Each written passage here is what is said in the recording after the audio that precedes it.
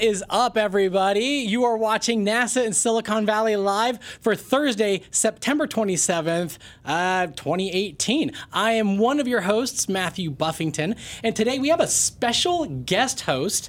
He is a YouTuber, a Twitch streamer, a professional Scotsman, and all-around cool guy, Mr. Scott Manley. Hello! How's it going, Scott? It's going great. Glad to be here. Are you hyped to do the... I am as hyped as you can get to be playing with rockets, yes. Yes.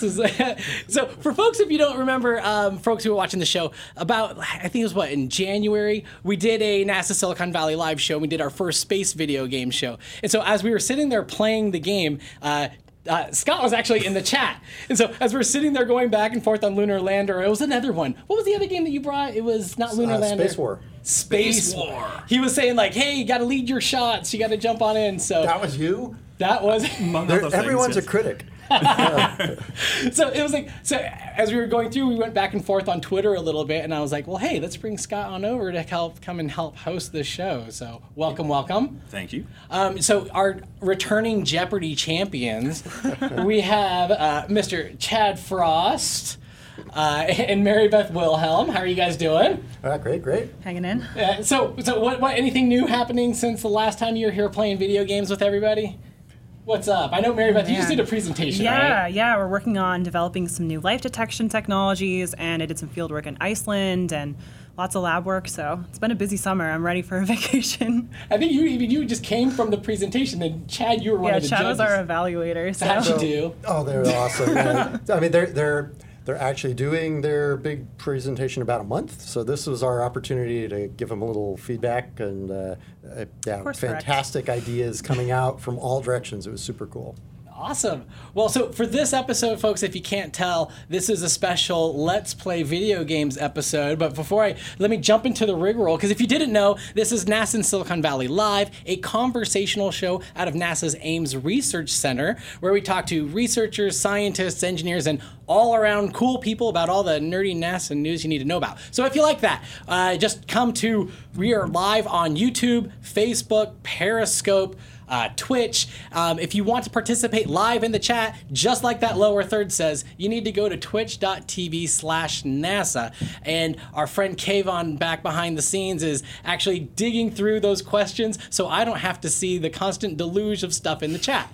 But if you can't catch us live, that is no big deal. We will have video on demand on Twitch and YouTube immediately once the show is over. And the next week it'll be up and replaying or rebroadcasting over on NASA TV, and also we'll have it on an audio version for podcast services throughout the solar system and beyond. So, all right, so before we start moving along, folks who are in the chat, start sending in those questions now. There's different parts throughout the show. We're just going to keep jumping in and grabbing questions from everybody. But, since we are doing video games, I have to make our legal friends a little bit happy. So we're going to jump into a fun disclaimer. We have a fun disclaimer over underlay, or I guess lower third. So this is just to remind everybody as we're playing these games that NASA does not promote. There we go. There it is. NASA does not promote or endorse, or will it provide the appearance of that NASA promotes or endorses a commercial product, service, or activity. Individuals that playing specific games does not constitute an endorsement of such games by NASA or the U.S. federal government. So, then with that, we're going to go jump on into some of our first games. But you know what? We did this cool segment transition, so we might as well just play that on over that we're doing for every episode. So.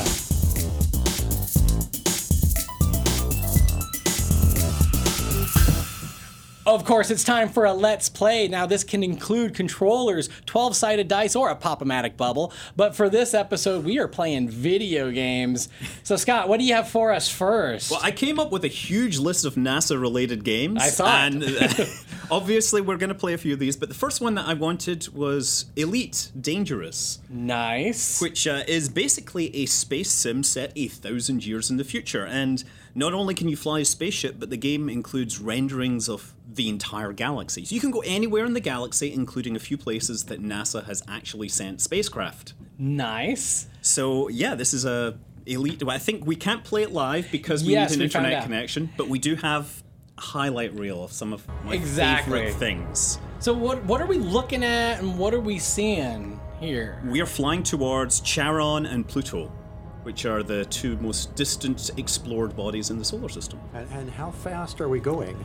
It looks like 1.5 times the speed of light. Very nice. You know, whatever. It's 1,000 years in the future. We'll take some liberties. Yeah, we're having to slow down a bit so that we don't fly past them too fast. And so let's talk a little bit about that. I mean, because obviously, being here over at Ames, we're familiar with the New Horizons spacecraft as it went through. It did the whole flyby of Pluto, got some really cool photos. And now it's heading up to another body. I'm trying to remember. MU-49, I believe. Also called Ultima Thule. Okay. And that'll be the last day of the year when it's doing that, pretty much. So you can see we're coming down. There's Charon and Pluto next to each other. So the developers of this game try to incorporate as much reality as possible. So they took textures from the real Pluto and Charon and mapped them onto this. You can't land on Pluto, but we will be able to get closer to Charon. I'm just looking around in the cockpit here. Yeah. It's of course, like, you can't talk about Pluto without the first thing in chat being like, is Pluto a planet? That's Tress. It's a dwarf planet. It's still a planet. It's just a dwarf planet. So it's still a planet. It's still a planet. It's the only binary planet. It's a pretty cool planet, if you ask me. Yeah, and Charon's a really cool moon. Like, one of the big discoveries from New Horizons was that on the North Pole, there's a deposit of these compounds called tholins. It's like this kind of reddish material, and what that is a mixture of organics. And Pluto doesn't. I don't think Pluto has those deposits, but Charon does, which is pretty neat. Now, is this Pluto or is this Charon? This is Charon because. Is that those Oh things? yeah, see, there's the reddish material. Yeah, The and tholins. I wanted to fly through some of these canyons that we saw. Cosmata. There's 7 of them that have been named on Charon. They're all named after fictional spacecraft. I can't remember which one's which now, but I think only 3 have been approved by the IAU because they're from mythology. But we've got things like TARDIS, Cosmata, and Nostromo. No way. Serenity. I don't know which one this is I'm flying through, but I am, trying to do my best Beggar's Canyon impersonation here. Nice. I'm really digging the cockpit here. This is... It's so much better in VR when you can look around and see everything. This is one of the best things to have in VR. This. And I was going to say, so for Chad as our director of engineering or acting director of engineering here at Ames, it's like, what would you give for a cockpit like this? a lot. Yeah. This is. It's easy to forget that it's supposedly 1,000 years in the future, right? Because a lot of the concepts and ideas that we've been working on sort of play into that same general look and feel, and yet. If you do it right, maybe that's what they'll use 1,000 years hence. But I love it's got a little map of the solar system down there, tells you where you are and how to navigate. There's some terrain shows up in there. This is the first time I've ever seen this particular game. It's it's kind of interesting to find your way around in there visually and see what's going on. In the game, there's something that you might remember from the past here. We're actually coming up to an ancient space probe. The ancient space probe. Yes. And I don't know if you can hear the audio. I think Eric's going to pump up the audio for the audience so that they can hear that. But as we start getting closer. Oh yeah, listen to that. As you may... Because right now, where is Voyager right now? Because this isn't where Voyager is right now. This is where Voyager will be in 1,000 years in the future, right? Yeah, this is like... I don't know how far out it is, like 80. It's left the solar system, technically. It's crossed the heliopause into interstellar space. It's the only man-made object ever to do so. Yeah.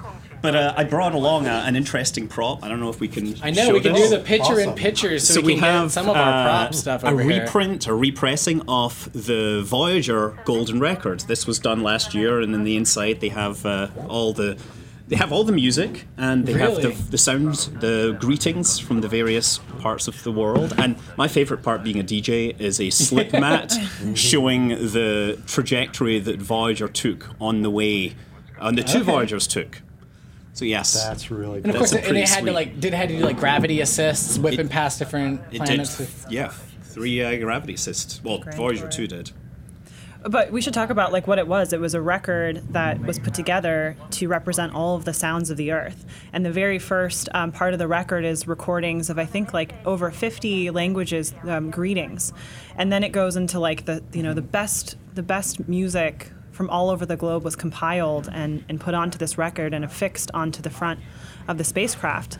And in about tens to hundreds of thousands of years, the Voyagers will pass by nearby stars. So the idea is someday maybe somebody will find it and be able to listen to the sounds of Earth. Well, and as the engineer, I always was thrilled that right on the surface of the record, it tells whoever might find the record basically what a record is and how to get the information back off of it, right? So it says, look, there's sound waves on here, and this is what they look like, and here's what you need to do to play the thing back.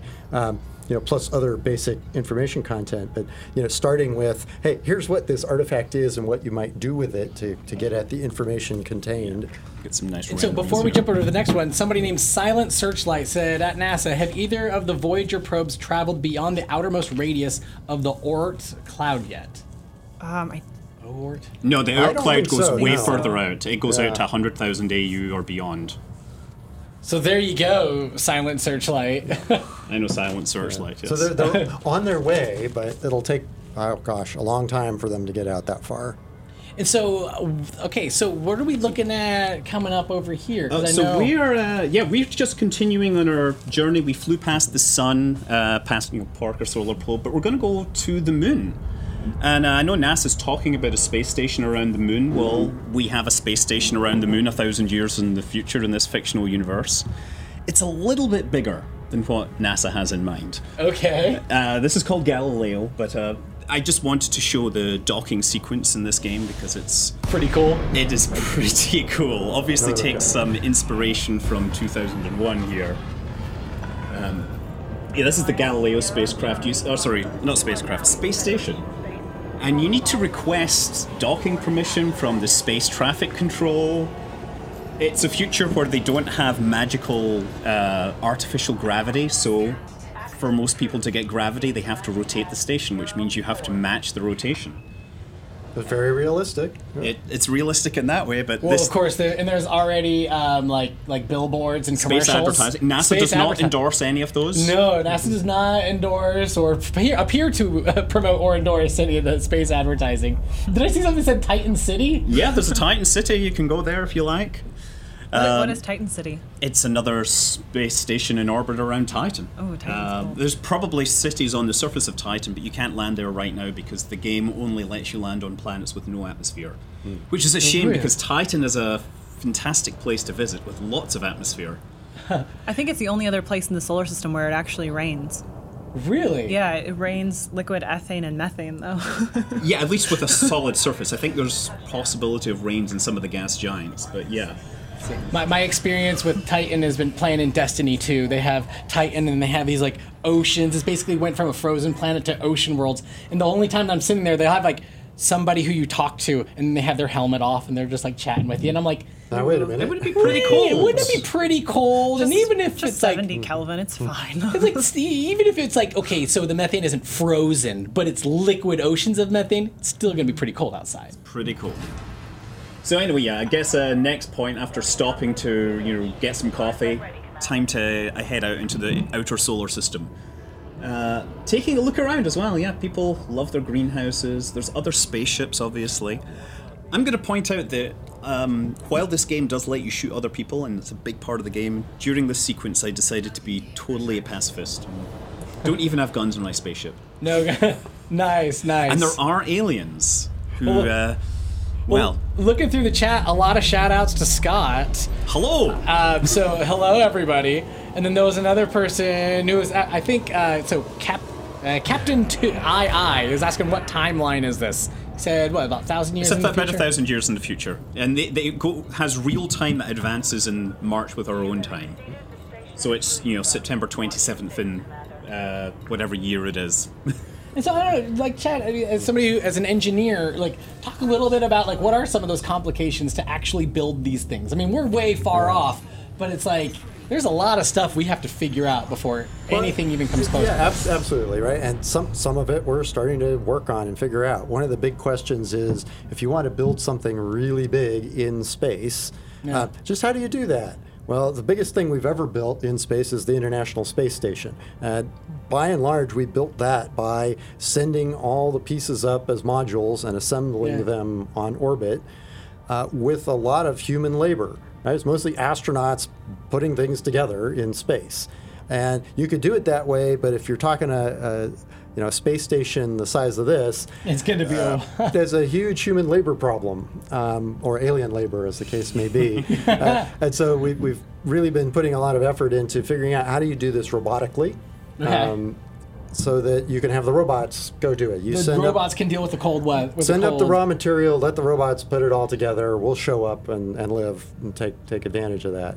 Well, and that's one of the cool things that we've talked a lot about, like on the journey to Mars. I've talked about going to Mars and talking about the moon. I was like, there's a lot of stuff about like humans living in deep space that we still have to figure out. And like a cool thing about being at the moon is like, if something goes wrong, you're not 2 years away. You can try to get back a little bit sooner. So if you're far away, right, even as far as the moon, you have to take a lot of those things that we take for granted here on Earth. You have to take them with you.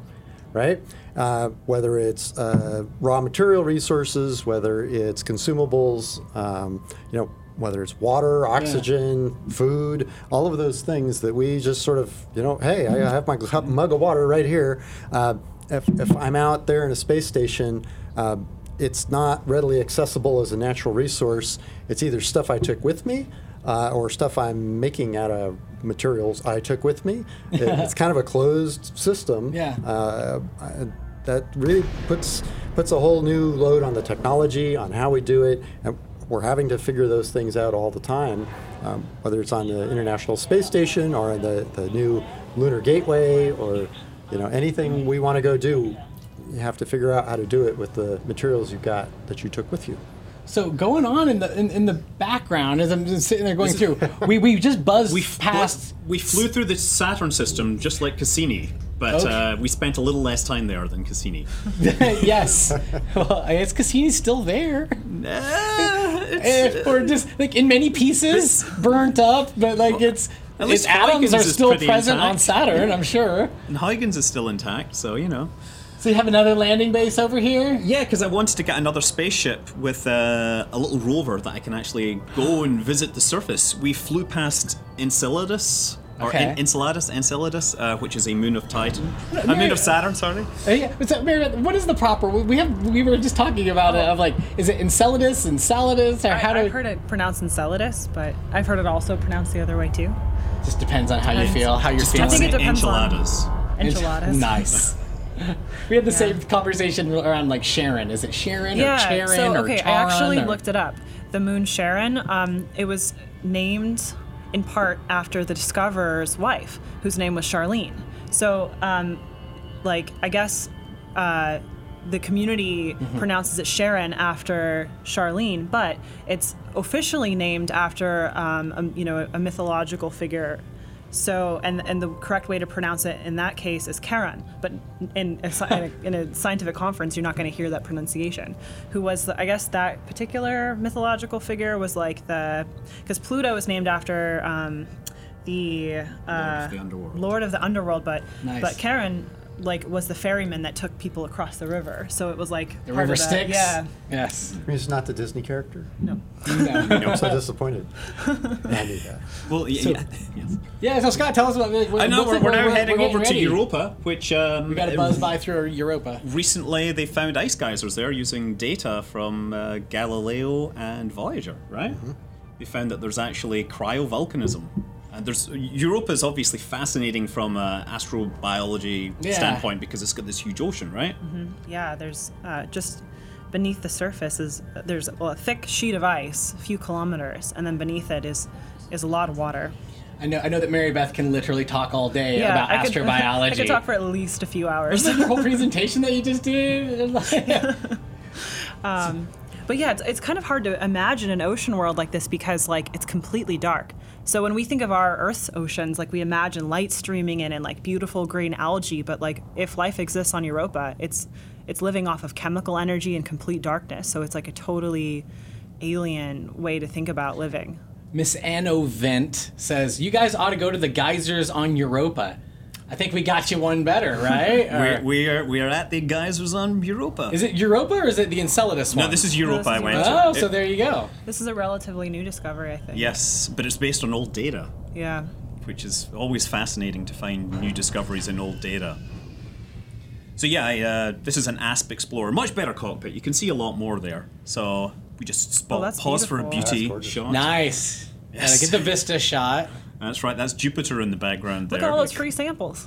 Exactly. Should go pick them up. To click share. You know, actually, yeah, I'm gonna get out in my rover and go for a drive here. All right, so let's check this out. Yeah, I mean the game has had, volcanic fumaroles, weird alien fungi, alien archaeology. They're all things you can visit, but we're staying within the realms of reality at this point. Yeah. Although these geysers are a little more powerful than the ones in real life, I suspect. Really?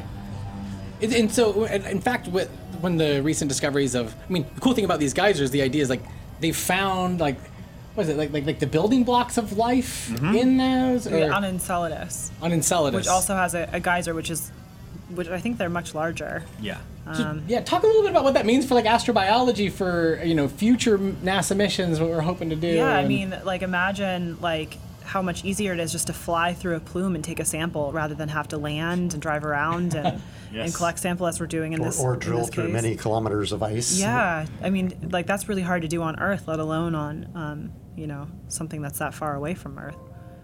But yeah, the samples themselves are really interesting because they've identified all of the raw ingredients needed for life in those plumes.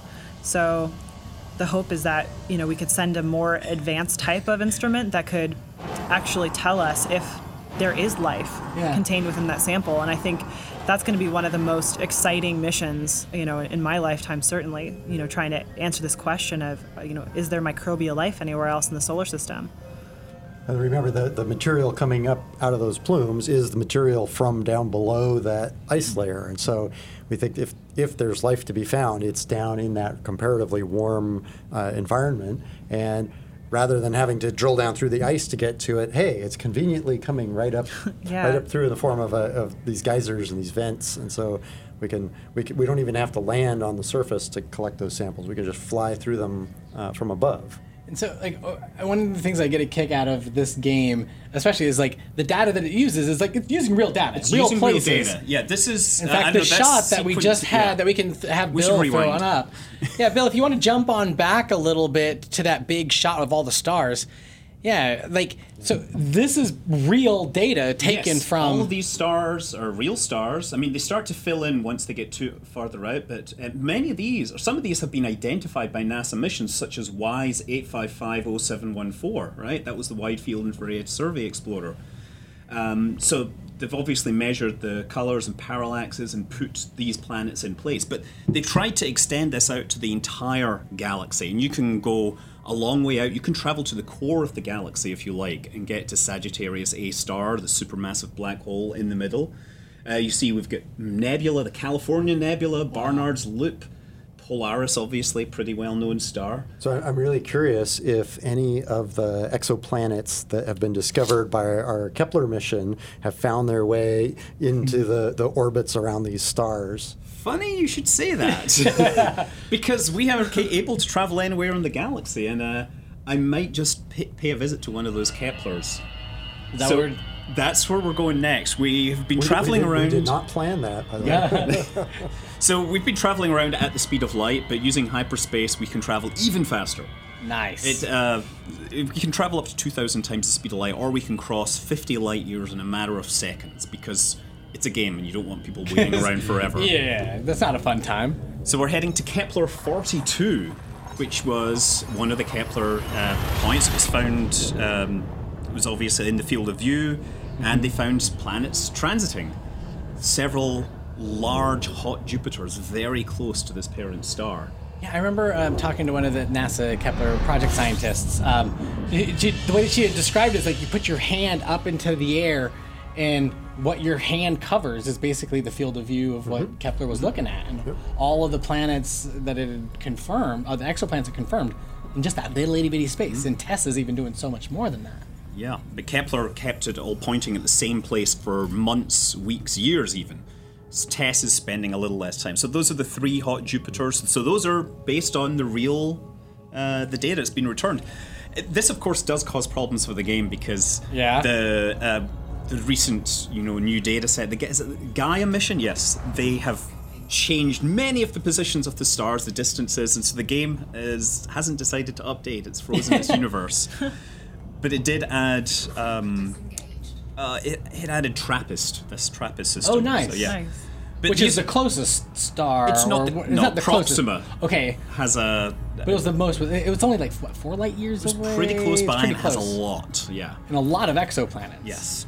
Well, the exciting thing is now, from the results of Kepler and K2, amazingly, right, pretty much every star, on average, has at least 1 planet.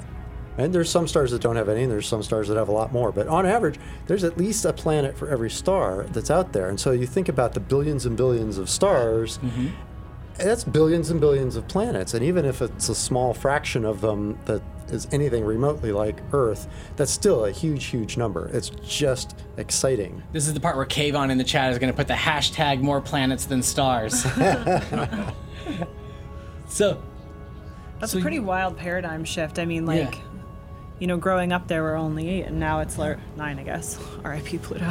All right. That was actually, okay, let me give this shout out to Acid Rain 18769 said R.I.P. Pluto. So, but that was back earlier in the chat. So, let me throw in another quick one that they had. Somebody had asked about, Dread Metis asked, do you have any idea about the temperature of the plumes IRL? Oh, yeah, sure. So the water and the plumes originate at the interface between the rocky surface and the ocean, and the temperatures at that point are, I think, like quite high, like 90 or 80 or 90 Celsius. Oh, wow. And then it's pretty interesting. So like at that interface there, you have like these silica nanoparticles starting to form, and the water then starts to make its way up.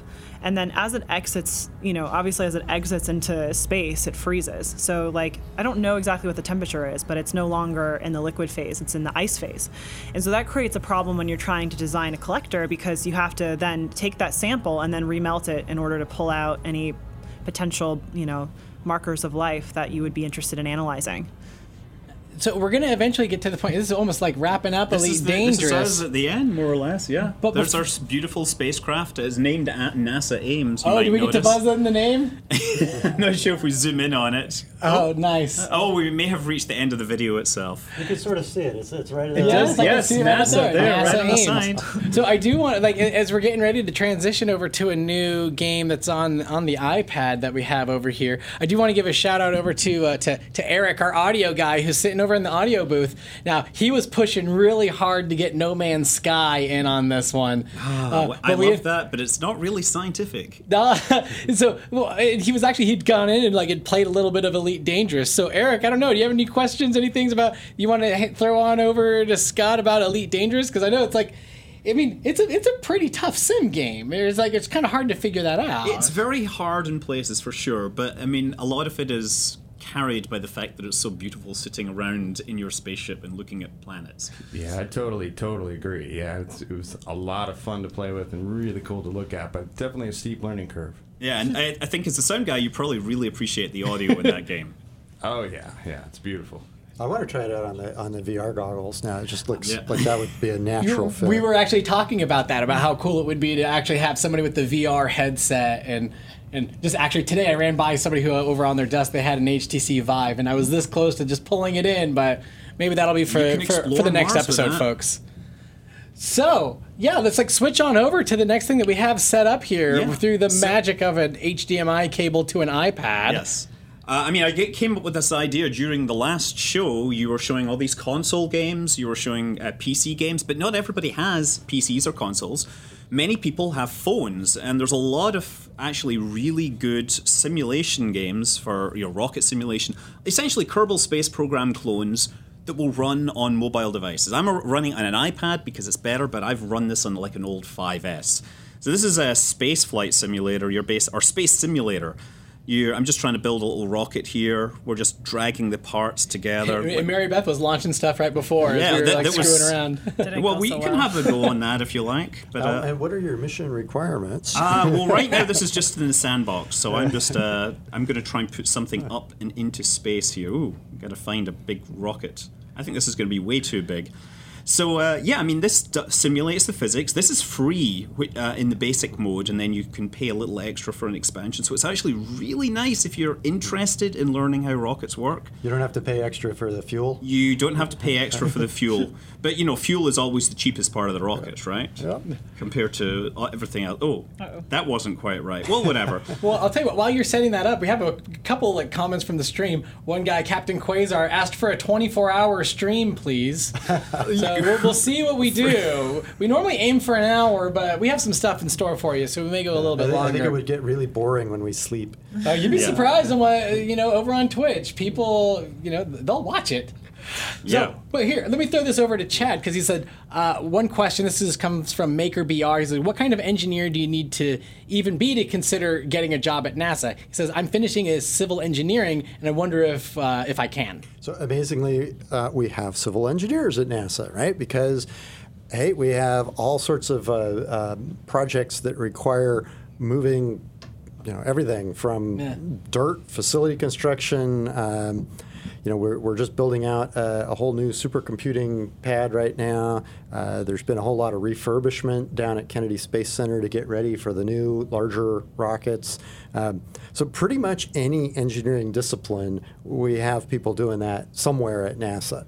So pretty broad. And so another question comes from Evil Mr. Muffins. That is an awesome name. That's great. What degree should I get to work at NASA? There's a big old smiley face. So I guess, if I went on the science side, Mary Beth, what would you, if people who are asking you, what should I study to get a job at NASA, what would you say? Wow, yeah, there's a lot of options. I mean, I work with people who have degrees in physics, biology, chemistry, astronomy. I think the best course of action is just choose something you're super passionate about, because let me tell you, it's a lot of school. It's 10 years of school after high school to get to this point of being a scientist at NASA. You have to get your bachelor's in something and then your PhD. So if you don't really love what you're doing, it's a long haul. Well, and I've found that it's there's a job for everybody. I mean, for me, I'm probably the one person at the table without a science degree, I'm guessing. And so, but my communications and poli-sci thing works out pretty well. We still love you, Matt. Yeah. I appreciate that. And on the future one, as we were assigning roles, I was sure to be put as the tourist. Actually, I made you the pilot. Really? Oh, nice. But you've got a really good point. That right? It's not just on the engineering side. We employ all different shades and varieties of engineers, but across the board, right? NASA's a big, complicated organization that does lots of amazing stuff, and it takes a huge cast of supporting characters to make that all happen. So, hey, everybody from, the public safety guy, we've got, NASA has cops, lawyers. We have firefighters, we have lawyers, we have people doing procurement, literally every profession you can think of, we have people that are doing that. I remember doing a podcast episode with somebody who had actually went through budgeting and procurement, but then eventually ended up doing a temporary assignment as a project manager, and then ended up doing more stuff and is on the technical side, but with it's like a whole mix, and you never know where you can end up. So Scott, tell us, what are we looking at? What have you been pulling together on this iPad over here? Yeah, I've just been flying a spacecraft into orbit while you guys were talking about all that. So we flew, we built a spacecraft, we flew it into orbit. We are now actually in orbit. So this was a simple 2-stage rocket, and I built everything by dragging and dropping. And you fired the main engine to boost us up into a kind of suborbital trajectory, and then we circularized with this little engine. So we're now here, and honestly, we're just going to go back. Because this isn't... What kind of altitude did you get there? Well, this is a scaled-down Earth. So our height is... We're reaching up to 173 kilometers, and that is not really to scale. But it's nice to have scaled-down Earth, because it means your orbits are faster. So I'm just going to actually go back now. We're going to land this. So we're going to reduce the time warp, and then we're going to perform a retrograde burn to slow our orbit down and bring the periaps, or perigee, inside the atmosphere. So explain, what is that? The perigee is the point in the orbit which is closest to the planet Earth. You have the perigee and the apogee. So I'm at apogee, or it says apoapsis, which is the general version. Perigee is over here, and that is the closest point, and you'll see there, periapsis. G implies that it's Earth. So you'll also get like peri-Jove around Jupiter, which is Juno goes from its distant apogee to close peri-Jove. And with Parker Solar Probe, you're going to have perihelion when it's really close and getting very hot, and aphelion when it's a long way out. I'm just going to fire my engine, and the thrust is dropping my orbit down into the atmosphere, and we're then going to use that to descend and land. Oh, nice. So yeah, and then I just wanted to show this. This is space, I think a space flight simulator. It's free, and you get it on Android and everything, Mac OS, or not Mac, iOS. So if you've got a phone, if you're just interested in flying rockets, this is a fantastic option for you. There's some other ones I want to look at. So we're now falling through the atmosphere, and as we fall through the atmosphere, the drag is going to slow our orbit down. You can see down here that our apoapse is decreasing because the atmosphere is slowing us down, we're losing energy, and so our orbit is getting closer and closer to the planet, and eventually we're going to slow down and we'll have to use the parachute. But we don't want to use the parachute just yet. Yeah, because it will tear off at this speed, right? Burn off. Burn off. Yes. Yep. You're going to have it. Well, the funny thing is, I think the first time for me playing Kerbal, I was messing around with it, just like trying to do a quick suborbital launch, but I got really high. And then as the rocket was going back in, I'm like, all right, I'm going to try to land this thing. And I got the hatch or whatever it is, and I had it pointing straight down, just steamrolling like right to planet Earth to go and land. And I started noticing the Kerbal was having a very bad time as it was getting redder and like beaming, and I'm like, what is going on? Why is this not working? And I was like, I wasn't going that fast. I'm just falling. And then I remembered the conversation that I had with Jack Boyd, like on the podcast, of the whole blunt face idea. Yes. And I flipped it around, everything cooled off, and yeah, I am actually having that exact problem. I'm going nose first. Thankfully, this doesn't model re-entry heating, or I would have burned off my parachute and killed my crew. But we don't get to know the crew, so we can just treat them as faceless entities. Well, it's a simulation, It's a simulation, yes. It's very hard and serious. Aside from the atmospheric heating, you're probably not stable going nose first. So the cones are stable in both directions. On the Mercury, they had to have a little spoiler to flip it around if it came down the wrong way. I remember, yeah. I was going to say, like, so for Chad, while you're sitting around in school, I mean, we cannot deploy a parachute. These kind of simulations, is that anything? I mean, when people are doing engineering school, is anything like this available? Not when I went to school, Matt. You had to do it on paper, right? For young 25-year-old Chad Frost. Yeah, well, we were lucky to have paper. We had stone slates and chalk. So one of the first pieces of code I had to write for my engineering software class was a 3-body simulation of orbital dynamics. Right, so. Anyone could have, gone out and done a 3-body simulation. It's not that hard, but boy, you sure learn a lot about orbital mechanics when you have to write the code yourself, right? It wasn't a sophisticated simulation, but there's no better way to learn the basics than to actually have to code it up. And now there's all sorts of great simulations and tools I think are also really great ways to sort of learn what's going on, Perigee, apogee, what do these terms mean? Well, you could just look at that little simulation, and it's right there, and it's very instantly intuitive in ways that just reading it out of a book might not be. Wow. Yeah, I mean, a lot of these stuff, even like terms like delta V, different things, like I'd heard people talk about it, but it wasn't until actually playing some of the games I'm like, oh, that's what they're talking about. Okay, that makes more sense. Visceral, intuitive sense, right? Yeah. That engineering sense of what it really is. Nice. Yeah. So what are we looking at? I've switched over to another one here. This is Simple Rockets, which is very similar. It's it's older. It has soft body physics. So when you build really big rockets, they can, you can have things break.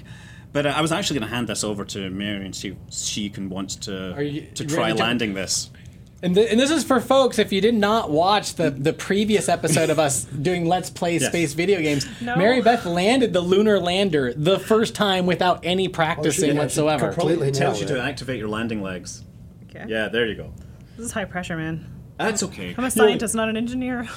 Well, the game really provides these very helpful hints, like you're falling too fast. Yeah, you got more thrust, more thrust. No. Oh no! I bounced. You saved it. Wow, how did that happen? I don't know, but I did it. Yeah, you're now going to turn off your engines. You're getting higher. Okay. You still have to land this thing. I want to go back to space. What are you talking about? No. Where are you going? There's more science to find. You're pointed the wrong way. No. Oh. You want me to the I other think way? that was abort mode. You turn off your engines. You're. There you go. Now you can point in that direction. Well, So you're 250 meters up, and there you go. You're pointed the wrong way though. There. No, it's now catching up. There you go. Well, one of the questions from the chat, this was from No Sync. He was asking, "Are you guys going back to the moon?" And it's like, yes. Here we are. Oh. Okay, You've landed twice already. I know. I just love space so much. Yes. She just doesn't want it to end. I don't want to Yeah. go home. Land it. Now, is this the moon or is this? This is another version of the moon. Yes. This would appear to be a rocky planet. Yes, it has regolith. Nice. There you go. And Well done. All a of my winner friends. is you. I did it. You have Yes. landed. This is not what happened while we were just messing around with this I earlier. didn't know about the secret magic powers of lunar landing. Consistently every time. Sign me up. She is a part of the NASA Ames video game club. I am. But that's mainly like Mario Kart. So I'm getting really good at it though. nice. Does anyone want to try docking a spacecraft? I guess we're actually we can't How pass it far any can that further. cord go? Yeah. Gonna head on over to Chad? I get it. All right, we got this. Uh, All right, we'll hit up another one before we start moving Yes. along. So Well, what do think I need to do here? You got to try and dock with these two spacecraft. So it's you've got controls at the bottom there. Well, let's figure out what the controls do first. So it looks There. like oh, that's There you go. interesting. You get So I have some translate. rotate. There you go. So you can drag. Yep. This is very realistic because there's no actual attitude control. It's entirely up to you. See, now if I'm That's going why to you go have a into computer. to go full Twitch streamer mode, then I'd have Chad explain the model of Laddie while he's playing at the same time to see if he can do two things at once. Figuring out just sort of how to control it seems to be the hardest part. So. Yeah.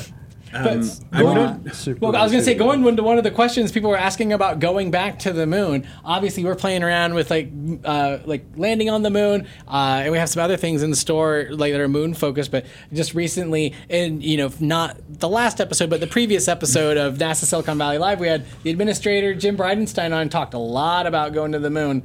And more particularly talking about how it's not flags and footprints like last time. It's all about getting commercial partners together. Look at that. You bumped into the satellite. Right. Ask you to. You can try again. So for folks who may be listening as the audio version of this podcast, this might be one. Maybe you're sitting in your car on the 101, sitting in traffic.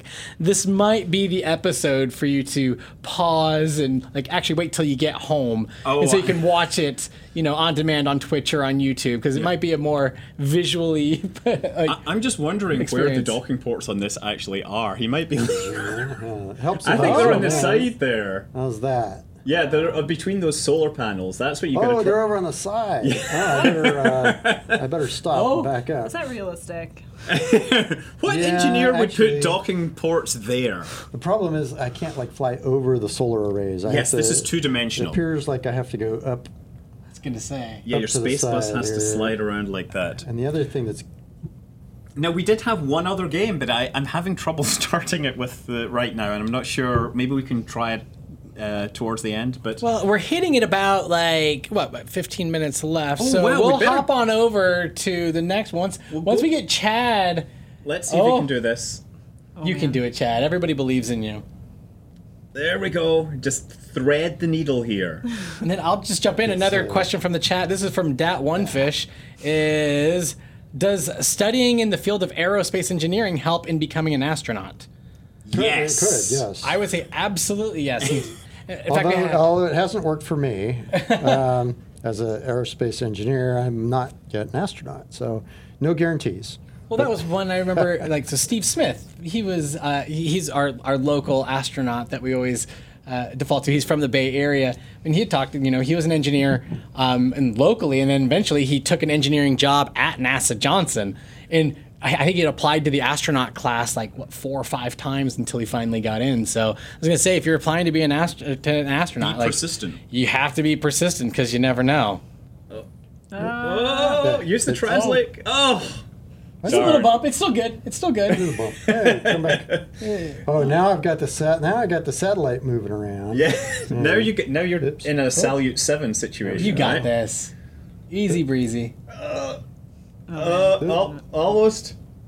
All right. Yeah, Well, that wasn't you great, docked. but It's docked. It worked. Fabulous. Wasn't pretty, but it was successful. Yes, So, and you now have to repair the solar panels. But you're an engineer, so you can figure that out. I'll take that one. So, for folks who are just jumping in, what we're going to do is we're going to transition to the next game, which basically means that Scott is going to unplug one HDMI cable and plug it into another PC. Have a little PC here. But for Yeah, our on the chat, if you are joining us live, you are watching us on twitch.tv/NASA.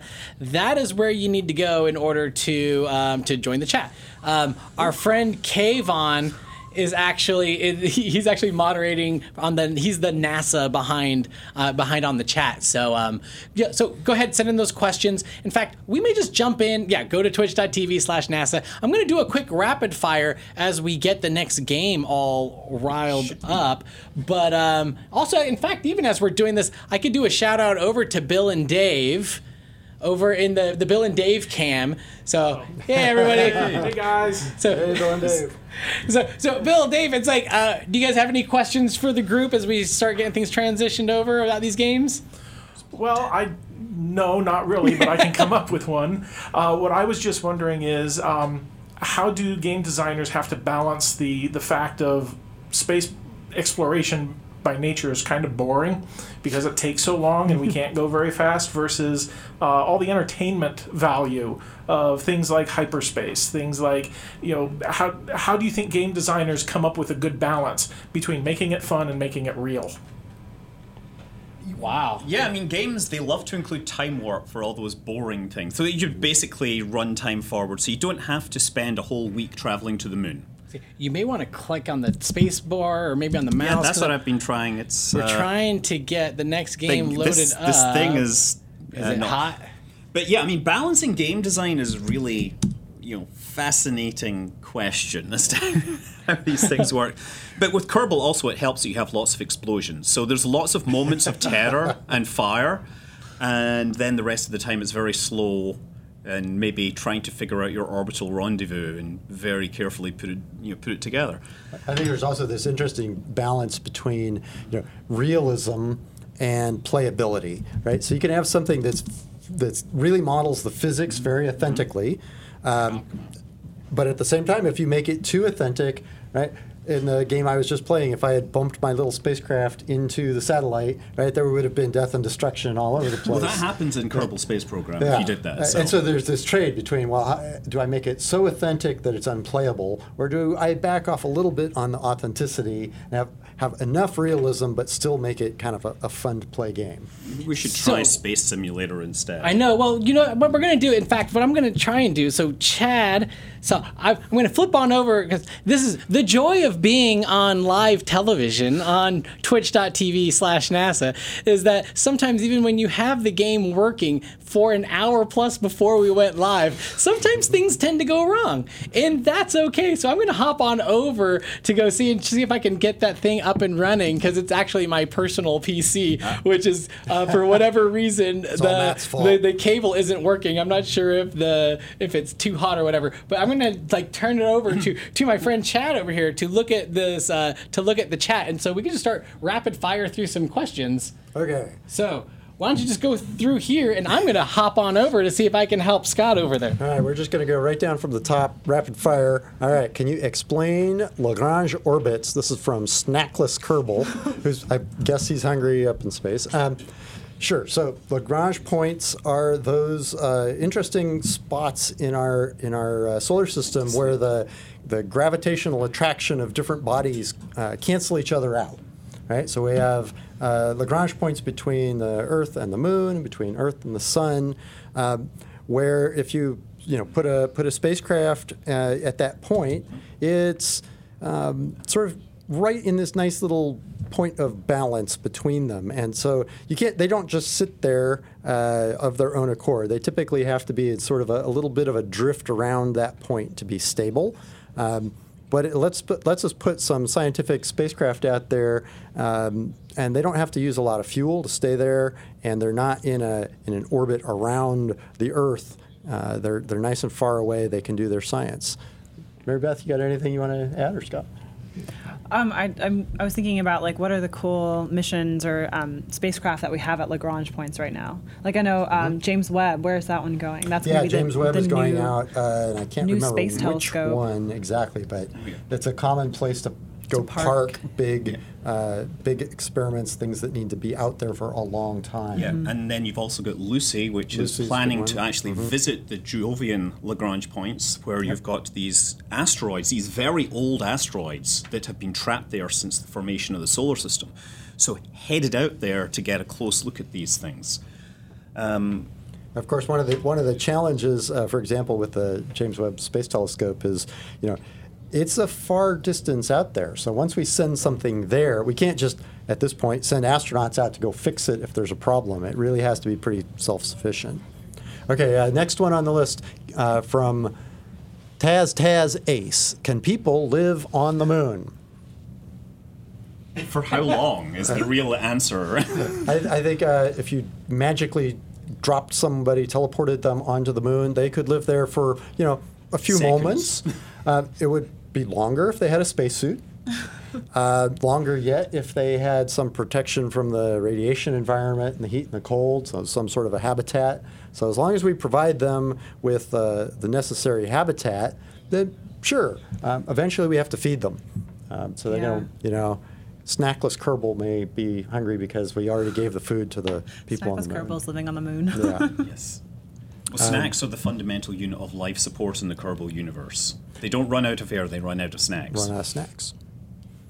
Okay, looks like these guys have it running. We'll come back to the questions. Not yet? Yeah, this is rebooting. No? So we Okay. are not quite there. What we're actually going to end up doing is hey Scott, how you doing? Hey. So what we're going to end up doing is it is booting up right now. So we're going to go do some more rapid fire before we go ahead and jump on in. So I'm going to hop over there. I was thinking, yeah, okay, well, Or if you want to. I'm just wondering if we unplug this, whether it'll break it or not. Well, I think the thing is that we won't be able to get Steam up and running to get the game going. Okay. So let's just jump. Let's on just over. keep on this. Let's keep answering questions. Let's see, what's a good one here? It decided to do a Windows update. Really? It's a Windows update. That's what happened. It's so funny.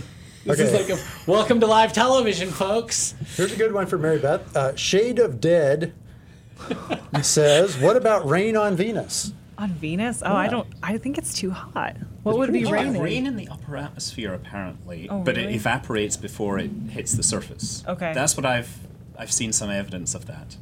And I was watching an NIAC stream, and they were talking about a balloon that would look at this, and also considered looking at dust that would be blown up from the surface because of the very dense atmosphere. So.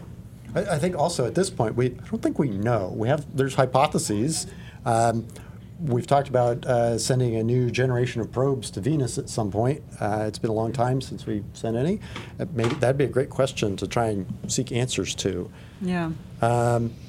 Let's see. So robotics. This is from Kinetic. So robotics will have to advance for us to advance in outer space. That's a question for you, Chen. Yes, it I will. think that's Why- perfect for you, Chen. why, It's more of a yes. statement of yes, indeed. Yes, it will. I think Now it's updating Steam, by the way. we're going to send humans deeper into space, and we're going to send robots right alongside them. Right now, one of the NASA plans is to have a future, outpost in the vicinity of the moon, and we're not going to be able to have humans there full time. Humans might be there, a month out of the year. And so the question is, well, how do we take care of the place the other 11 months out of the year? So we really need to have some robots to help with that. We talked earlier about having robots help build the future things that we're going to have in space, like habitats and space stations. I think especially the further out into space we go, the more robotics we'll need, and the more autonomy we'll have to have as well. So we are getting Steam booted up. The game is about to go. And ladies and gentlemen, my laptop just died, so we're going to keep doing some questions, but I'm going to do this from my mobile phone. But, okay. Batteries? Because it is live television, so it's going to be really fun. But let me jump on into the chat, which I have some stuff right here. Okay, what information can be gathered from the newly landed Japanese probes on Rygu? They've obviously got cameras on there right now, but these people should appreciate these are just the first of many landers. There's going to be a second lander and a third, and they're also going to shoot it with an anti-tank round to make a hole in it so they can get a sample. The Ryugu asteroid, I'm fascinated by this because it's a very undifferentiated kind of rock, so it's going to give us some real interesting old look at the kind of pristine material from the solar system, early solar system. I'm a big fan of the old school, if you want to know what it's made of and what its characteristics are, poke it with a stick. Yep. So they're going to hit it hard, and then they're going to bring a sample from underneath the surface back home eventually. So I'm also just kind of realizing how, like, a lot of the stuff that we worked on before we started, if the computer actually saved the game. Oh, you did save it. Yes. We actually have Kerbal up now. All right. So, spoiler, ladies and gentlemen, that our third and final game for the evening is going to be an encore presentation of Kerbal. Jesse, I'm good. I think we have like 3 minutes left on the clock. So this is what we're going to basically end up doing, because we normally go for about an hour, and so let's throw it up to the chat. We got about like 2 minutes. I think we're just going to go for another half hour. Oh my goodness! And let's just keep the party going, and we're going to get Kerbal up and running. And so we have that going on behind us right now. Yeah, so I know you mentioned that NASA doesn't necessarily endorse anything, but they did actually work with the developers. There was actually a Space Act agreement where they put in special content in it. And they added the parts to make the SLS in Kerbal Space Program. And this was a slightly older version of the SLS with different paintwork. So it doesn't have the sweeps or whatever on the external boosters. But I built up something that's pretty close to it looks about right. A Block 1, roughly. It's obviously Kerbal scaled, but it has a crew of 3. We have an Orion spacecraft at the top. This is a hypergolic upper stage. So wait a second. That's not the. I'm missing a stage here. Oh no! Did we miss a stage? I'm missing a stage because you gotta check your staging. I gotta check my staging, as it says on your T-shirt. Sorry for folk audio listeners. Yes. Because yes, the upper stage on the Block 1 is going to use 4 RL-10 engines, and then it's going to use an AJ-10 hypergolic engine on the final stage. But the main stage is going to be powered by liquid hydrogen and oxygen and 4 of these RS-25 engines, which were the same engines that powered the space shuttle. And those things are absolutely impressively enormous. I was out there standing next to one of those not long ago, and I didn't fully appreciate just how huge they were until I was standing right next to one of them, and it just kind of was looking up just at the engine. It's like, oh my goodness, it's just huge. Oh, yeah. Wow. Yeah, the RS-25 engines are still right up there as some of the best engines ever developed. Everybody's, in terms of specific impulse, they're way up there. And newer engines are switching over to different fuel cycles, but they're not going to get the same efficiency. And so basically what we're trying to do here, this is SLS EM1 is what I always hear referred to. Yes. So why don't you guys explain to me, what is EM1 for us, for the noobs? What is that? So what does that mean? What is that? EM1 is the upcoming sort of test mission to take the system out around the moon and back, right? So EM1 is the first one that will take the complete system up and out and around the moon and back. Won't have any crew on board. Have a whole bunch of experiments. The SLS is carrying along with it, in addition to the Orion on the top, it's actually carrying along a whole bunch of additional CubeSats around the interim cryogenic propulsion stage, the ICPS. It's sort of that big conical ring down there. And on its way out, it'll deploy a whole bunch of those little secondary spacecraft too. So it's doing a whole bunch of interesting things on that mission. So we see those boosters just fell off? Yep. And then we're deployed, I guess, or... we don't say fell off. They didn't really just fall off. We staged them. Is it launching from Cape Canaveral? No, it's launching from Kerbal Space Center. Yeah, because I don't remember that many mountains in... It is KSC, though. There's not many mountains There's not many mountains in Florida. No. But yeah. And there's no boats out there. There's no boats out there. But there is launch. Yeah, there are some islands that you can land on. So this is one of the great things about Kerbal Space Program is it's been around for like 8 years now, and I mentioned that people that have played this game are actually now working at NASA. Like it's changed people's views and turned them into actual rocket scientists. But the great thing about Kerbal Space Program is it is essentially simulating these rockets as multiple parts. I'm going to just throttle down my main engine. So I guess we're going to carry our main stage because we're going to go out to the moon.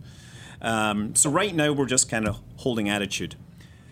I was gonna say, like related to what you were just talking about. I recently had gone through like a training over at Wallops, and there was a couple people from Marshall, and they had seen the previous episode where we were doing Kerbal Space Program, and they were quite they were very adamant that you really need to get some people from the Marshall Space Flight Center onto the show to play some Kerbal, because there's a lot of Kerbal fans over at Marshall. Those guys know way more about rockets than we do. We are not rocket folks here. No, not at all. If we need to know about rockets, we go ask them. That is Those awesome. guys are the experts. Well, yeah, I mean, so Kerbal uses a slightly smaller version of reality. Everything is scaled down by a factor of 10, and that makes it kind of easier for the players because they have to spend less time trying to chase down targets for docking and everything. Space is big, and if you make it smaller, it makes things easier. But, physics-wise, the game engine models the thrust from the rockets, the aerodynamics, the thermal transfer, power flow. You get it all in there. And it kind of the natural behavior of aircraft and rockets all just comes out of modeling it like this. You can even have your rockets disintegrate at max Q because you overstress the airframe. It has the great thing is you play this game and there'll be a failure and your rocket explodes. And you can typically think back to some point in the past where a real rocket did exactly the same thing for the same reason. So I'm just putting ourselves into orbit. I think I'm gonna try going out to the moon right now, or we could, go somewhere else. We have a pretty big rocket here. I think I gave it way more fuel than we needed. We actually carried the entire first stage into orbit. You brought the first stage. And we still have fuel in it, so we might as well use that. Let's go somewhere. We're going to head out to the moon here. So to travel to the moon, we have to perform what's called a translunar injection in this case. Okay. And what exactly does that mean? A TMI? Yes, TMI.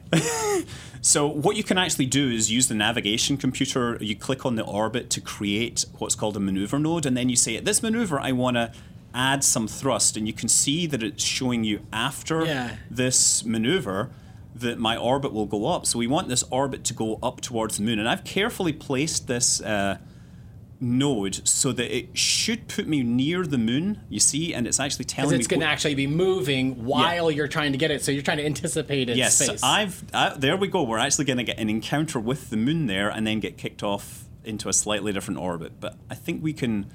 I think we could, well, as we're on our way over to the moon, we'll throw that over to the chat, and Kayvon will let me know, do you guys want to do we want to go to the moon, land, or circle around and come back? Or do we want to go somewhere else? So go ahead and jump into the chat and let us know what you want to do. Yeah, I'm gonna take this. Do this. Oh, I'm just gonna use time acceleration to get here. So warp to next maneuver. Yes. And so, so Mary Beth, as a scientist, it's like coming up with experiments and looking at like astrobiology. It's kind of, I don't know, how much time do you guys spent thinking about this kind of stuff of just like getting into orbit and. Or is it just like this is the engineer's world, or how often do you guys like work together? I mean, it's really important to understand, how the engineering is going to impact whatever instrument payload you're developing. And so it's important, especially even early on, to start to think about those types of problems so you can make sure that whatever experiment you're trying to do, no part of launch or getting into space will affect that experiment. So... I also often think of there's people here at Ames who are creating like experiments, right? And they're putting them together in this nice little box that they send over and get launched in a rocket. And I'm like, your experiment, not a gentle activity. Exactly, it's like surviving like a launch is a pretty traumatic thing for whatever is in that experiment and in that box. So. Yeah, I've seen the test rigs that they use for all this, and it's vibration, heat, the electrical interference is acoustics. Thermal vac cycling. It's pretty brutal. One of my good friends works over at Goddard, and they have this beautiful, like, I don't even know how to describe it.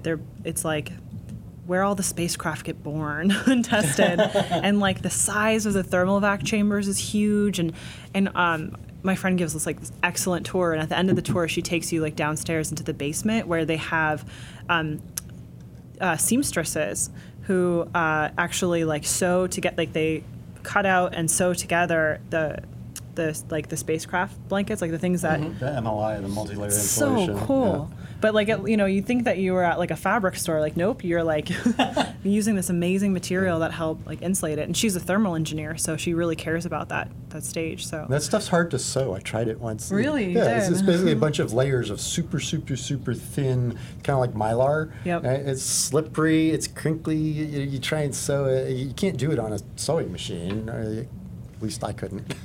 So something from the chat, we have Dialar42 is saying, send Chad on a spacewalk.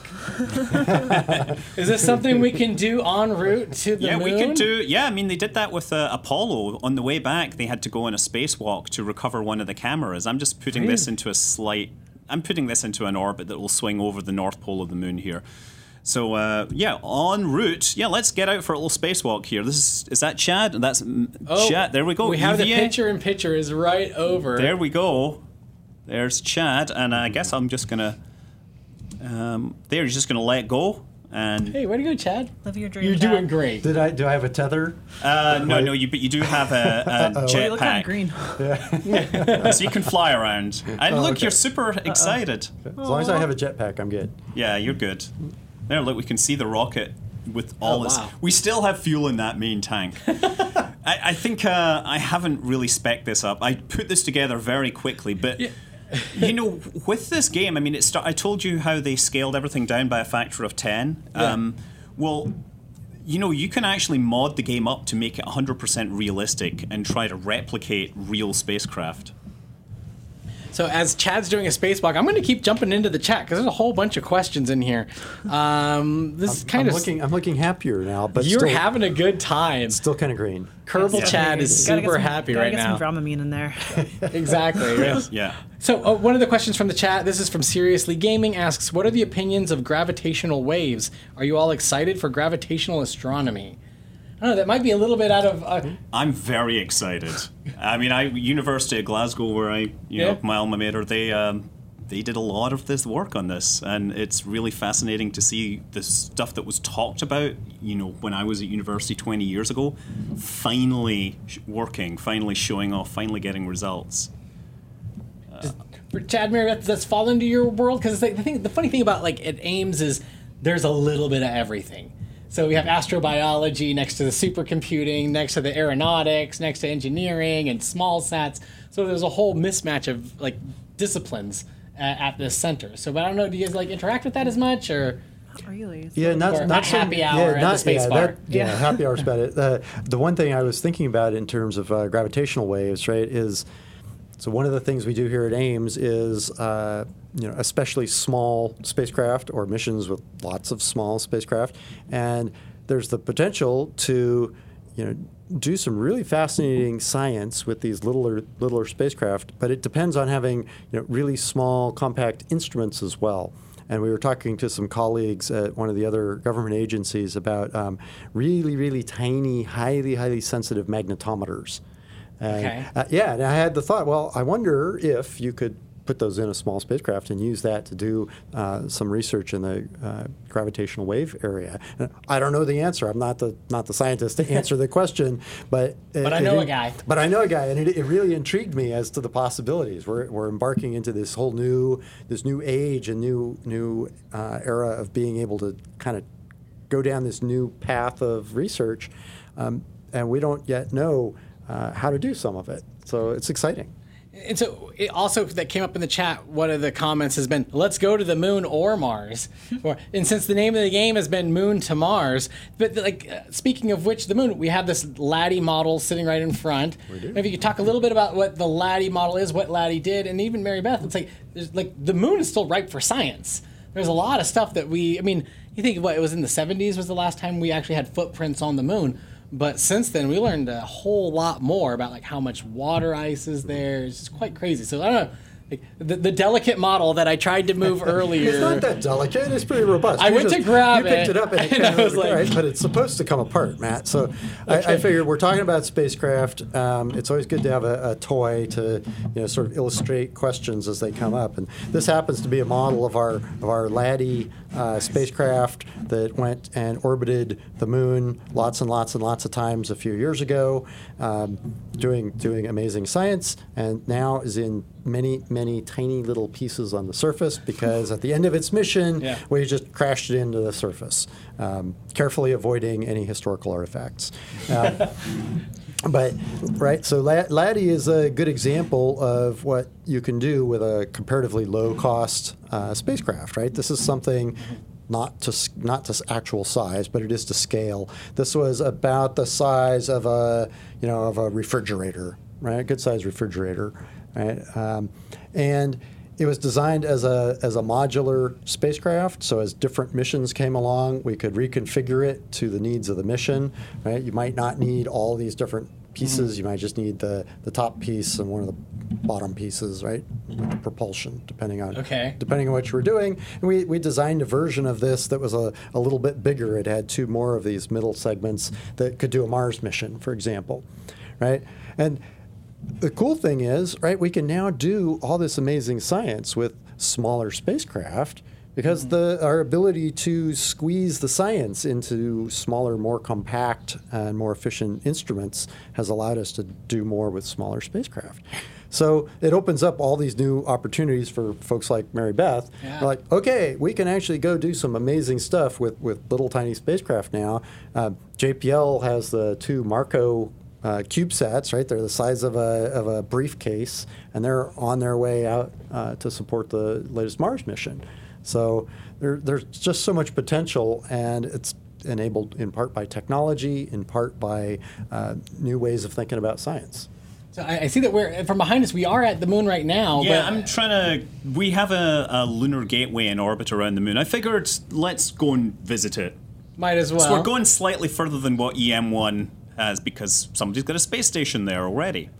Oh, nice. So I'm just trying to match orbital planes with it so we can perform this rendezvous. And actually, that's pushed me out of the sphere of influence. We'll figure this out. And while you're figuring that out, Mary Beth, why don't you talk a little bit about? I mean, what about the moon that you see like interesting, or as a planetary scientist? Yeah, there's so many interesting things about the moon that we're still learning. I think the most interesting thing about the moon is that it came from Earth, right? Like it was formed by very early on in Earth's history by an object that was believed to be about the size of Mars, impacting the proto-Earth and then turning into this object, right?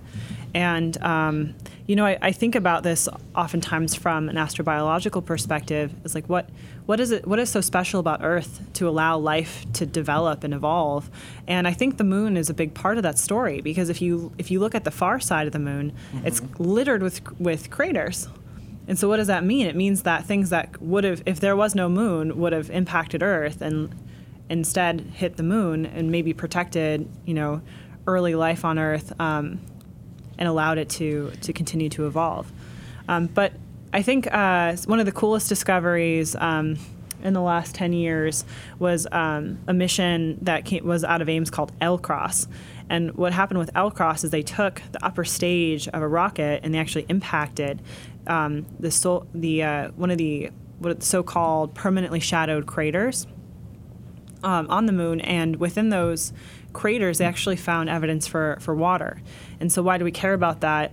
Especially if we start thinking about going and living on the moon, that's a resource that could be potentially used in situ. So I thought that was a pretty cool design for a mission. They didn't land anything, they just impacted, kicked up a bunch of dust, and then analyzed and flew through the dust. I think that's a really cool design. I mean, one of the big questions now for our return to the moon is, what's the distribution of the various materials present on the surface of the moon, right? So, okay, we know there's water. Now we know that there's actually quite a bit of ice not buried necessarily, but near or on the surface, especially in some of these shadowed craters.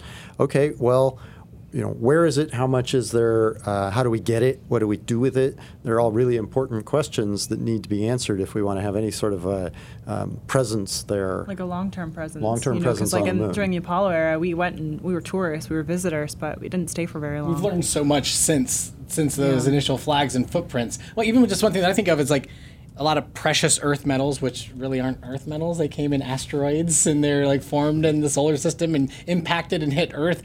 But I mean, there's a lot of craters on the moon. There could be a chance that there's precious earth metals or moon or yes, asteroids. But it would never be profitable to get there. Yeah. The thing about metals and asteroids is that on the Earth you have metals that love to dissolve in iron and then they just sink to the core. So all our gold and platinum, it's all in the core.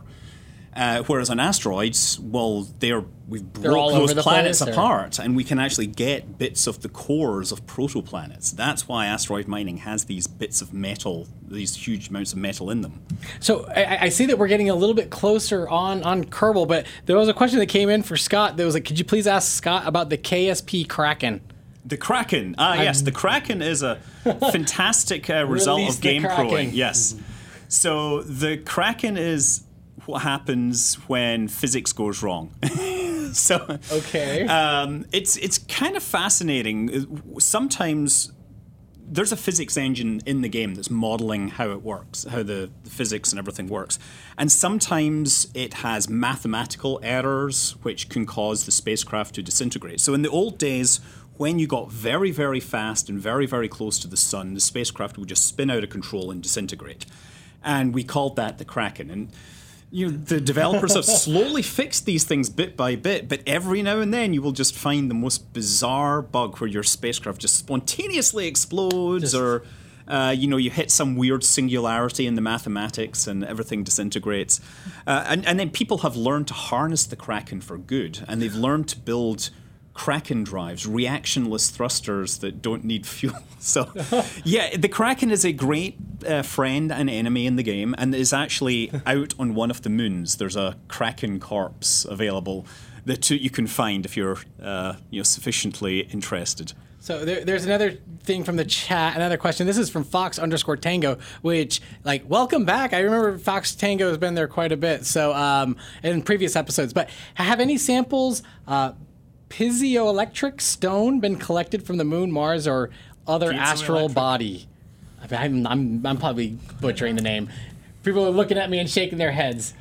Well, I've tried the materials that came back from the moon that have been analyzed. I don't recall them having any piezoelectric or semiconductor properties, but I'm not a material scientist, so I could be wrong. What is piezoelectric? The word that I butchered, what does that mean? So if you have a material that you impose stress on, right, it produces voltage. Okay. Right? And vice versa, you can apply voltage and it'll displace the material. So some just like metals, or for example, some of the materials in your microphone might be a piezoelectric microphone. Certainly, probably the one in your phone is. Yeah. Right. So it's converting the pressure from the sound waves in your voice into an electrical signal. Oh, right? interesting. So materials that do that, right? A family of those materials it's a piezoelectric effect. The more you know. So the short answer to their question, right? Yes, is no. We don't know. We don't know. We don't recall any of that coming in, but that doesn't mean it hasn't. Yeah. But they're very easy to make. I mean, they're pretty much very simple industrial. I mean, they're types of quartz with doping. Yeah, it's everywhere. So all right, are we at the moon? Are we landing on the moon? What we're just orbiting. Oh, apparently we now want to use sticky keys. I'm gonna say. I was trying to rendezvous, but it's actually very hard because you have to minimize big picture mode. Minimize big picture. Yeah. Okay. And then there's my desktop. It's a good thing I wasn't trying to land at that time. If you can't tell, ladies and gentlemen, this is not Scott's normal PC. Yeah. He is fiddling around with. I'm actually having some interesting problems here because I can't see the orbit as easily as I normally would. So I think. Yeah, I'm just trying to figure out how to make this rendezvous here. But you go on. Go talk. So, well, there's Payson Canut 42 was saying, do a suicide burn landing on the moon, please. Okay, well, never. Right, let's just try landing this. Everybody wants to see me try a landing, right? Why not? So let me jump to another question from Alpha King Gore. How big a problem is space debris? Let me just throw that up to everybody for what you think. Well, at the moment, it's a problem, but it's not a gigantic problem. Right now. It's in the news frequently these days because it has the potential to become a huge problem. Right. So right now there's plenty of space debris up there. There's spent rocket bodies. There's dead satellites. There's little bits of nuts and bolts and junk that's blown up over the years. There's a whole big cloud of debris from satellites that have collided. The good news is, right, most of it is not where we have people, right? For example, on the space station, and most of it is not where it's going to run into other satellites at the moment. Right? We do occasionally have to move satellites to get out of the way of space debris as it's floating around. However, right, with all the spacecraft that are being launched, and there's more and more spacecraft being launched all the time, all it would take is a couple of bad days for there suddenly to be a whole lot of space debris in a bad place. Right, so the potential for there to be a really big space debris problem is very high. So let me jump into one more. Are we ready to land? Are we getting there? Well, we're gonna. I got a fun Mars one, and I know Mary Beth, Mars is her favorite subject. I'm a Martian. Yes, she's very much the Martian. If folks didn't know, you co-authored the paper for when they discovered liquid water on Mars. Whatever, just kind of dust it off. I like to. Matt likes to embarrass me. I always like to call out to Mary Beth. She's like, yeah, whatever, But okay, here's a question from just a side project. Nuranon, who's asking what to do about perchloride on Mars when crews visit. When crews visit, yeah. So perchlorate is a salt, and it's found on Earth. It actually comprises rocket fuel too. And it accumulates in extremely dry places. So it's a problem in a lot of desert environments, including in Southern California, for example. And it's toxic to humans. So if you consume perchlorate, because it's so soluble, meaning it goes into water very easily, and you drink that water, it can cause thyroid issues. And actually, I think it used to be used as a treatment for overactive thyroids, back in the day. Okay. Anyway, so there's a ton of perchlorate on Mars, and that ties into the whole water on Mars story, because what we detected was actually hydrated perchlorates, so water bands that, or water within the mineral structure of perchlorates.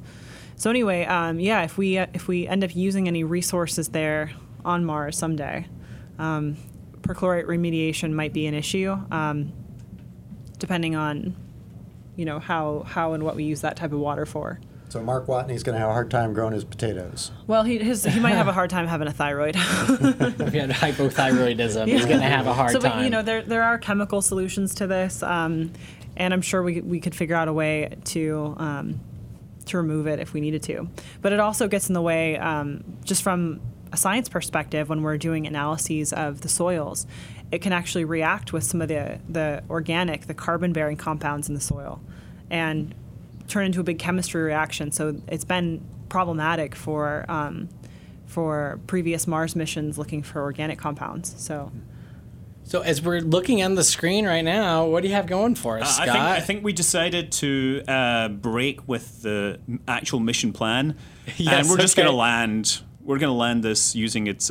we just left all that extra fuel out there. We figured, you know what? Let's just jump. Actually, we finally depleted that big tank. So I think really? I'm going to aim between these craters here. So does this little version of the Orion, does this have some landing gear? No, we're just going to land it on the engine bells. Okay. Yeah. Just checking.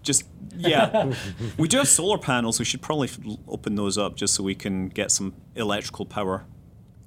Nice. Does it just give you more thrust? No, we don't want to run out of electrical power when we're trying to land, do we? I think that would be bad. Yeah, so we're just going to put it down between these craters, and hopefully we won't fall over. This is a standard Kerbal maneuver, landing on the engine bells. Do not do it in a real rocket because engine bells tend... Yeah, you will crush them. You will crush them. Yeah, even on one of the Apollo missions, they came down too close to the surface, and the engine bell got sort of crushed just by the force of the rocket exhaust. There's a famous photo of it being with a fold in it. And that wasn't because it hit the surface, it's just because the rocket exhaust bounced off and came back like a sound wave. I'd like to point out that those solar arrays are a little dinky. They are, but we're very efficient in the Kerbal universe. Solar array? Now, one thing I'm not sure of here is I can't see. I don't have an altitude meter. Oh, there we go. There you go. So visual approach. Yes, visual approach in Kerbal. Oh, look at that. Here we go. Oh, good job. There we go. Okay, yes, we did it. And Well we can all done. EVA. I'll just get you off there. Look, Chad, you're going to the moon Oh, now. Chad, look at that. Chad, yeah, I always wanted to go to the moon. Yep, you're on the moon. We're just going to let Where's you... the cheese? Though, as we learned from the first episode that we did, 4 weeks ago with Administrator Jim Bridenstine, we learned that the moon was made of spare ribs. Spare ribs. Barbecue spare ribs, evidently. I'm hungry. I would a lot totally for trust commercial that. crew, for commercial use, I'm sure. The moon has many great things for it, but I don't think cheese or spare ribs. No. Cheese or spare ribs. A veritable cornucopia. Although I do like to point out it's harder to prove that the moon isn't made of cheese than it is to prove that the Earth isn't flat. Nice. So why is there no Moon Cheese Society? No Moon Cheese Society, exactly. Perhaps there is. And they could be rating every single Twitch stream, every single NASA stream or social media platform with the Moon Cheese or like truthers. We should plant a flag here. There, I claim this moon in the name of. We got to come up with a message for all humanity. It's me. I'm on the moon too. Yes, I think that's yours. Yep. Mary Beth, what are you going to tell the world? You have landed on the moon. What are you looking for? What's the first thing you do? You've landed on the moon. Where are you going? I gotta quote Pete Conrad and say that may have been one small step for Neil, but that was one long one for me. Yes. Nice. So we're counting down to about 2 minutes until we wrap up. So I'm wondering if we could probably do another rapid fire one. We have some. Okay, if bigger rockets increase efficiency for launching experiments, why don't we launch even bigger rockets? This is asked by Frank, a 5th grader from Resonator Games. Because building bigger rocket engines is actually harder than you'd imagine. That's why the F1 engines are probably the biggest rocket engines that have ever been built due to combustion instability and things like that. Yeah, I don't know that building bigger necessarily buys you more efficiency, right? In the case of SLS, it's bigger because we've got some pretty big, massive stuff that we want to send fairly far out beyond Earth orbit. At the same time, NASA's building the big SLS. We have a bunch of commercial companies that are building really small launch vehicles to send really small things into Earth orbit. And so we're looking forward to the day when we're just sending little tiny things up on little tiny rockets all the time. But those rockets aren't going to be sending things out to the moon. So there's a happy mix of the great big rockets to send big things really far out, and little tiny rockets sending little tiny things into the vicinity of the Earth. So that, folks, is about all the time that we have. As you can look from behind us, Chad and Mary Beth are going to continue their EVA out on the moon. Just as a reminder, this has been NASA in Silicon Valley Live. This is a conversational show where we talk out of the Ames Research Center, where we talk to the scientists, researchers, engineers, and overall cool people here at NASA. If you like that, then we are live on Twitch, on YouTube, Facebook, Periscope. To join us live, you have to jump into twitch.tv/NASA. But if you can't catch us live, that's totally cool. On Twitch and YouTube, you can catch us on demand immediately after this broadcast is over. And it'll also be up on NASA TV as a rebroadcast, I think about next week, along with an audio version of the podcast. But I want to give a great thanks to all of our guests, to Scott, Mary Beth, and Chad. And a huge thank you to everybody in the chat. Thank you so much for joining us. And don't forget to join us back here in 2 weeks when we talk about NASA's 60th anniversary. But thanks for joining us.